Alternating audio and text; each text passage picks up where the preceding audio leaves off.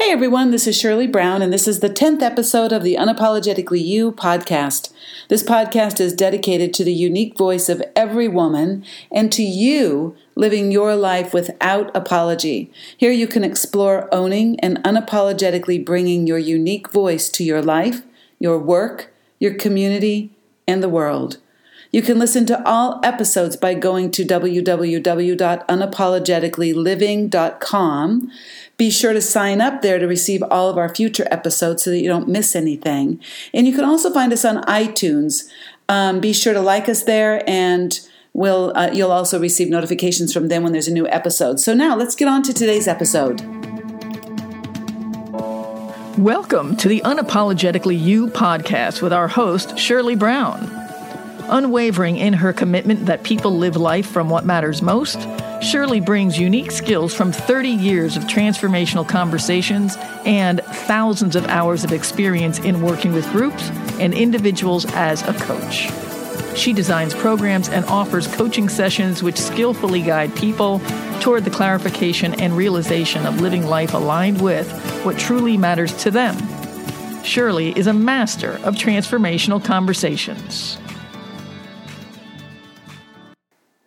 You know, we all live inside of a culture, and in that culture, and particularly we're looking at the culture of the United States in this episode, and we all experience the culture pressing in on us in certain ways.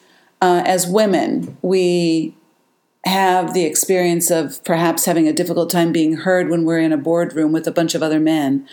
Or even my experience in the last few days going into the paint store and speaking with the salesman there, getting kind of half answers versus really fully giving me a full explanation, and then this kind of expectation that I would just follow what they say. So I don't know that that's actually mansplaining per se, but I really wonder sometimes whether if I were a man, they would be talking to me somewhat differently. So and those men that I was talking to were really very helpful, very kind, and professional men. But there's a way in which our culture dictates how we relate to others, how we relate to people of the opposite sex, how we relate to people who look different than we do, how we relate people to have different ethnic backgrounds, people who have different religious beliefs. So there's these automatic cultural responses that we have to other people. And in this episode, the 5 women that we had in our first episode, we're continuing on in this series of collective wisdom. So with these 5 women, Nagiane, Roya, Kim, Alice, and Bhavana, we're peeling back the onion a bit of that obvious cultural way in which we look at each other and the way in which we view each other. And they're speaking at it from their own personal experience of how that's been for them, being viewed as they're viewed inside of the culture of the United States.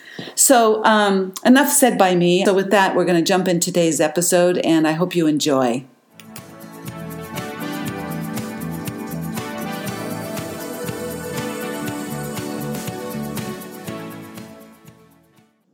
When I was preparing today, I was thinking about race and I was thinking about ethnicity, right? And I was like, when my husband and I were talking, he often helps me when I'm thinking through these things. And I'm like, what's the difference? And we couldn't actually... we're trying to figure it out. So I looked it up, and it was interesting to me. I put ethnicity versus race. So I just want to read, I'm not going to read the whole thing of what was written on this, was one of the universities, a website for one of the universities. Little editor's note here. The definition that I'm about to share came from cliffnotes.com. So the term race, this is what they came to their definition, right? So if you go in the Webster's, it's different places are different, but I thought that this one was particularly interesting. So the term race refers to groups of people who have differences and similarities in biological traits deemed by society to be socially significant, meaning that people treat other people differently because of them. For instance, while differences and similarities in eye color have not been treated as socially significant, differences and similarities in skin color have. So many sociologists indicate that no clear-cut race exists. It's not like there's a race, only assorted, because they talked about Asians, but then the Asian, so let me see. So an example of racial category is Asian, with its associated facial, hair color, and body type features, yet too many exceptions to this sort of racial grouping have been found to make any racial categorizations truly viable. It's kind of like what you were saying, Roya, about, in Iran, there's so many people look so different. So you can't just clump them all into one category.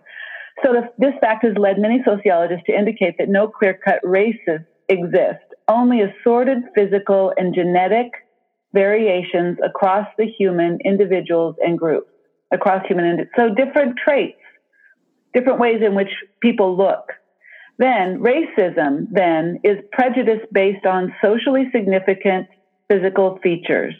A racist believes that certain people are superior or inferior to others in light of racial differences.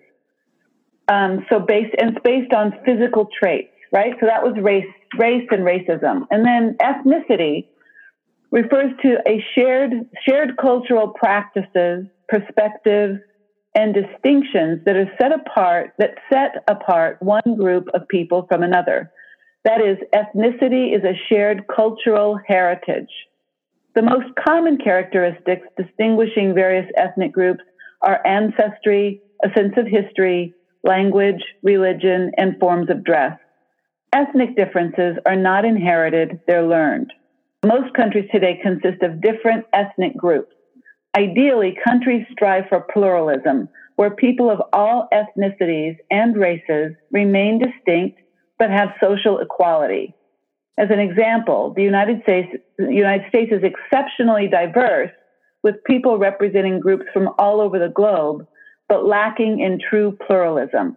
So I wanted to read that because it's, there's how you look, and then there's how you're related to, like what you were pointing to, Nagiane, of when you put the scarf on, people started to relate to you differently, and so I just wanted to just read that because I think it just kind of brings a little bit of clarity. Anything you guys want to say about that? Anything you want to add? Or Pavna? So, what Kim said about the external appearance, how she prepared herself or her mother prepared her, and how she prepares her son. And, Nagiane, I hope I said your name right. I'm sorry if I messed up. Nagiane. She talked about her scarf. She was perfectly acceptable before she took on this very strong identity. And same in case of Kim, because of her skin color and her looks.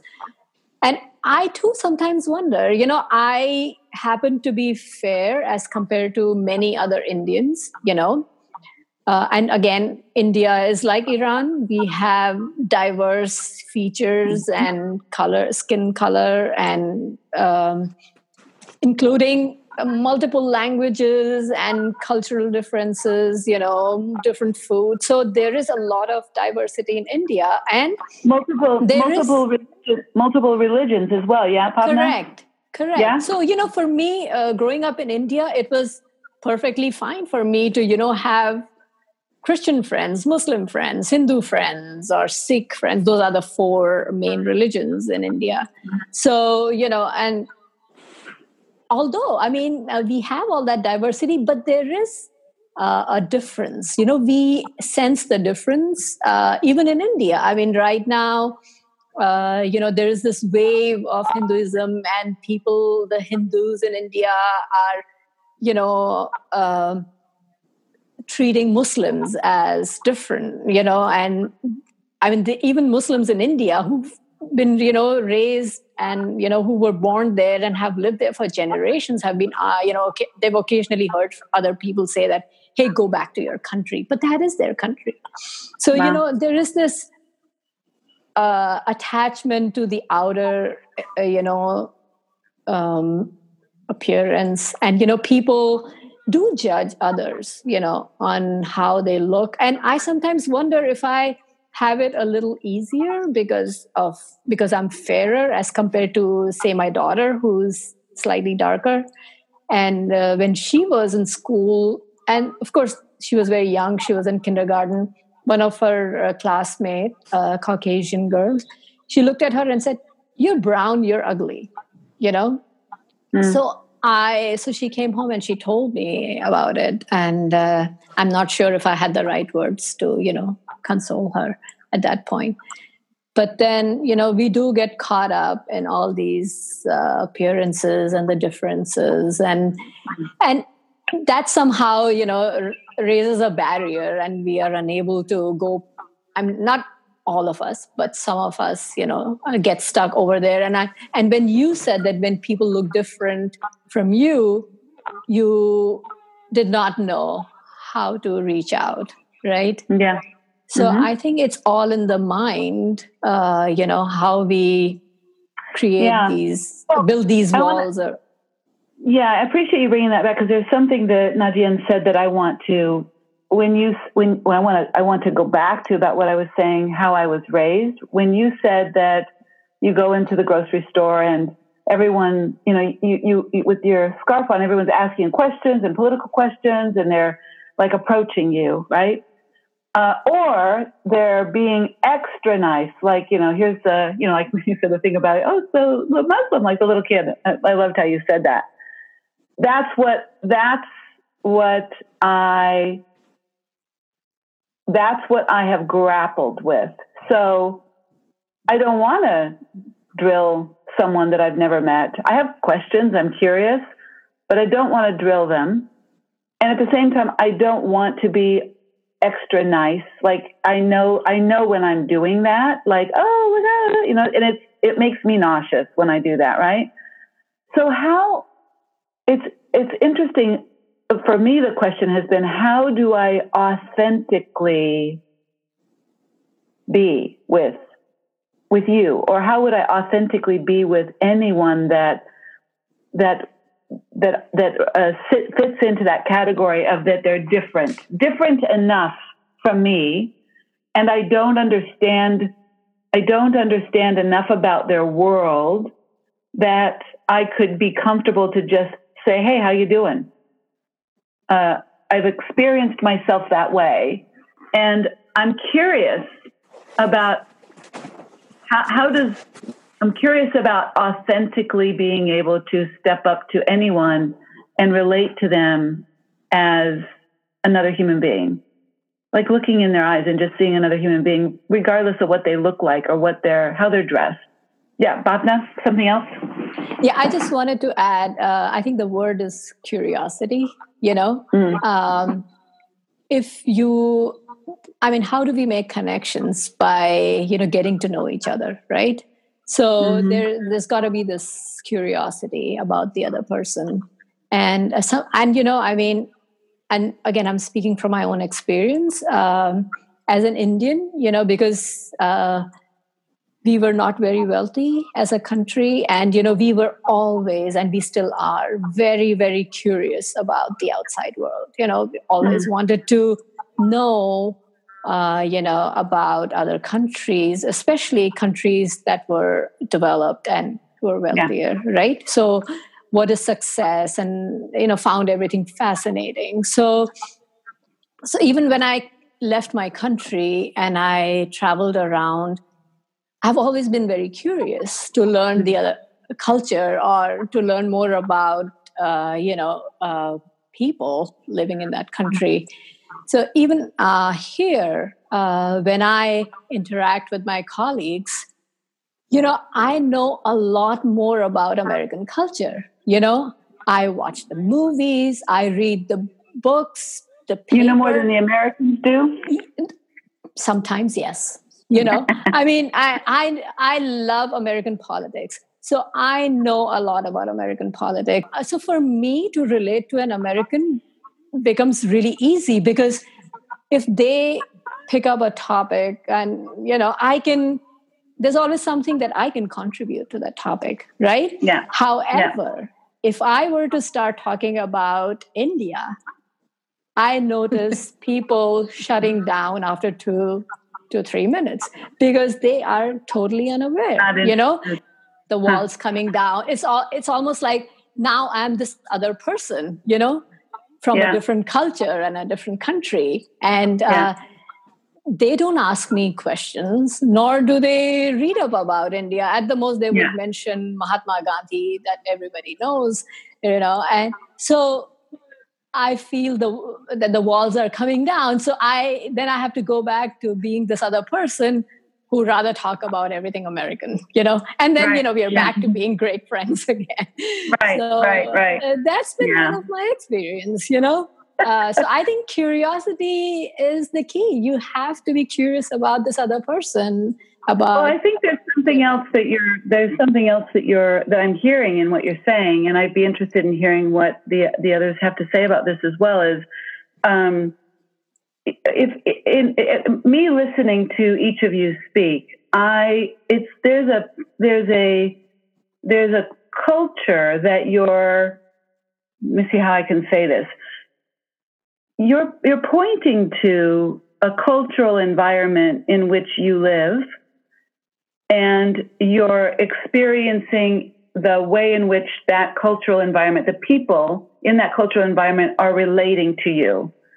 And you each have a little bit of a different story about it. It's a different experience. But there's something that I think that you have as the collective you, have that I couldn't actually put my finger on. The thread that I hear through each of what you're saying is a thread that points to this is what the cultural environment of the United States is like. Here's what it's like to live in the United States as someone who is, Nagiane is not a foreigner. Nagiane is an American born in America. Kim is not a foreigner. She was born and is American. Alice and Bhavana and Roya, you could be considered that you're foreigners and you came here, right? But there's something similar that you're all pointing to with regards to the culture. And truthfully, it makes me sad. What I'm present to makes me a little bit sad about what the culture is, but it also makes me inspired by who you've been in the face of that culture. Each one of you, like the resiliency, the courage, the bringing the curiosity, there's something about each one of you it's inspiring. So I'm curious what you might have to say with regards to what you see and listening to one another about what you see about the culture. You guys actually are pointing at that cultural environment that you've been working, that has pressed in on you, and you've pressed back out on it. You've worked with it. Roya? So I think what you are pointing out is, and this is just based on my experience, is the American culture has a fascination with tokenizing other people. So, someone who is Black, everyone is like, oh my God, let's ask all the questions that we have about, living as a Black person. Someone who wears a headscarf suddenly becomes this like Muslim token of the workplace or school or the community. I myself, I'm the only openly gay person at my workplace, and everyone comes to me as if somehow I have the permission to talk on behalf of all people who don't identify as straight, but identify as gay, lesbian, bisexual, trans, whatever it may be.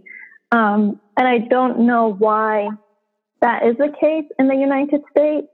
I don't know if it's because of a lack of traveling, a lack of being in touch with other cultures.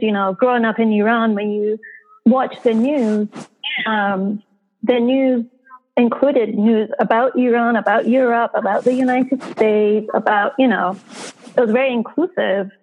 Yeah. But I feel like maybe in the US, the culture is very focused on what is happening here, what is happening, in this small part of the world, in this, grand scheme of things.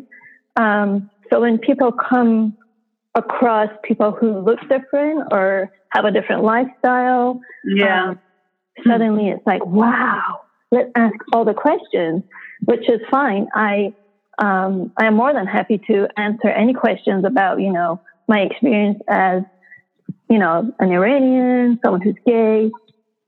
But I think the important component of that is people have to be comfortable not knowing the answer to everything. So, you mentioned, how do you approach people and, ask those questions. And I think the key is to be curious and also to be comfortable not knowing, and just asking those questions, as an Iranian, what was your experience like moving to the US? Instead of, I read online that all Iranians come to the US and do this and that.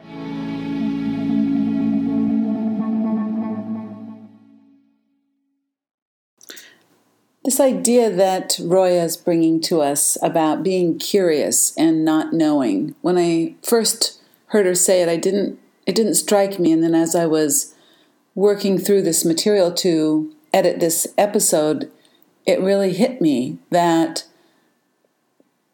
how often do we approach people that we don't know, people that look different, people that might dress differently than us, and as soon as we see them, we latch on to what we know about them.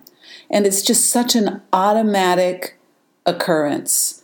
You see someone walking down the street who's wearing a headscarf, and you know she's Muslim, and bam, automatically something sets into place that what you know about that person based on information that you've gotten. Or you see a black man, 6'5", walking towards you, big, strong, walking towards you, and there's bam, right there automatically, whatever that is that you already know, automatically, that becomes who that person is for you. So I just really think what Roya was pointing to here is really, really brilliant, and something so subtly powerful and automatic in each and every one of us that if we could do as she's saying and allow ourselves to become comfortable with not knowing when we approach people and notice where it is that I already know who you are pops into place, and then let go of it and then be present again, what our world would be like. Let's continue on. Well, I think part of the difficulty, I'm just listening to what you're saying, in the insular nature of our news, what we get for news. I mean, I actually have BBC, and I listen to a variety. I listen to Fox News, and I listen to the liberal, and I listen to the conservative, and I listen to the world. I go down one after the other, and it's like my process. But in general, I think most Americans listen to one station, right? And they get that one. And if you listen to MSNBC, all you'll get is just that thing that's going to be said over and over and over again. And then you go to CNN, they're saying the same thing MSNBC saying. Then if you go to Fox, they're going to say something else. And that's all they're going to say is that one thing. But they don't talk about anything else going on in the world. Mm-hmm. Nothing. So I think that perhaps there's this innate curiosity that Americans have, but they're not getting the information. So I'm just curious. It's like maybe there's this innate curiosity that's there, but it's not being satiated. It's actually being kind of jummed up with stuff that is the political whatever, right? Nagiane, do you want to say something there? I want to highlight something that Roya said, though. It's about getting to know me and my experience. Yes. If I will be honest with you, I'm one of those Americans who does not read the international news. I could not tell you what is happening anywhere in the world. I couldn't. And I'm trying to flip it on myself. So if someone said to me, I read the entire Quran, I know everything about your religion, I studied it, that's great, good for you. That doesn't mean you know me. Yeah. That doesn't mean you understand me. If I read the Bible, does that mean that I understand every Christian in the world? No. Does it even as an American mean I understand every Christian in the United States? No, it doesn't. So is this curiosity about exploring the world or politics or aspects of culture, or is it about you getting to know me?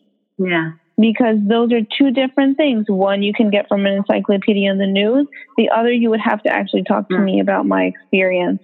But then that's actually a conversation about me and my experience, not that of every single Muslim American or a Muslim in the world, or however you want to qualify that. What she just said is worth stopping the recording, rewinding it, and re-listening. Such a beautiful statement, so beautifully and eloquently spoken. Just want to thank Nagiane for her wisdom there. Kim? I was going to say, I do agree that because I think my attitude and my openness at my job, in my community, with my son, with his school, presents people with the opportunity to come to me and ask questions.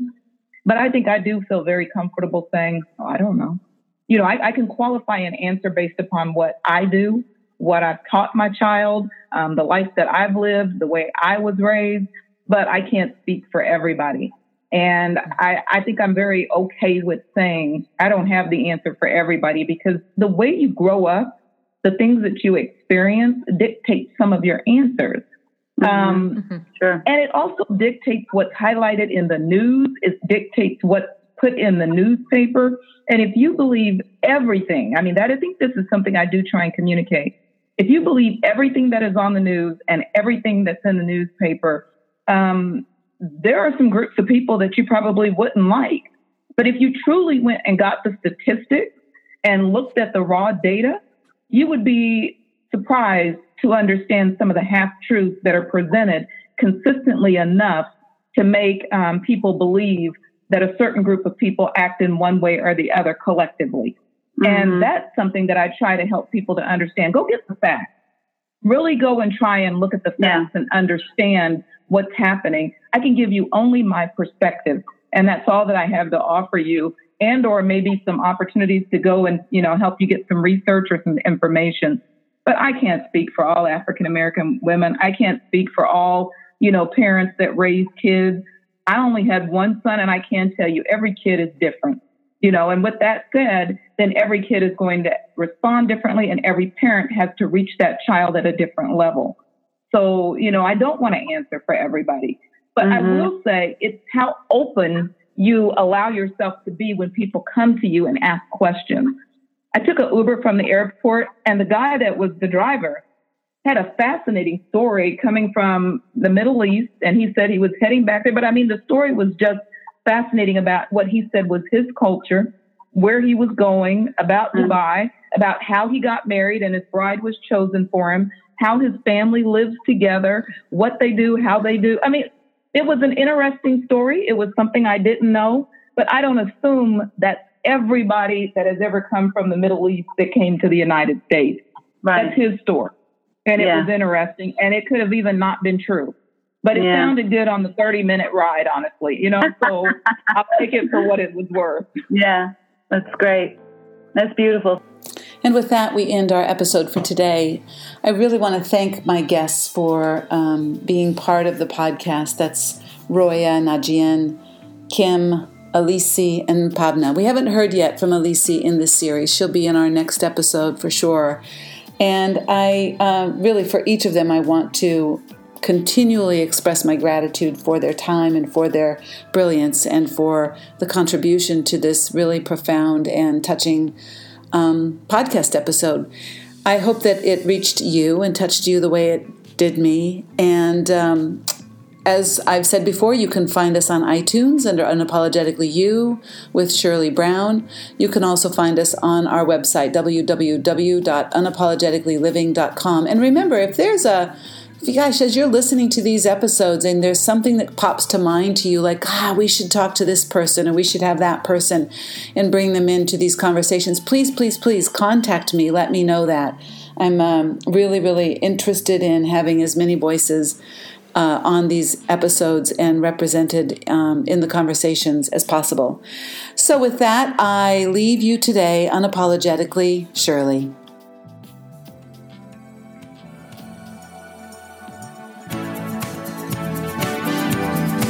This podcast is dedicated to you, unapologetically living life with balance, vision, and intentional action. Here you can explore owning your unique voice and unapologetically bringing that voice to your life, your work, your community, and the world.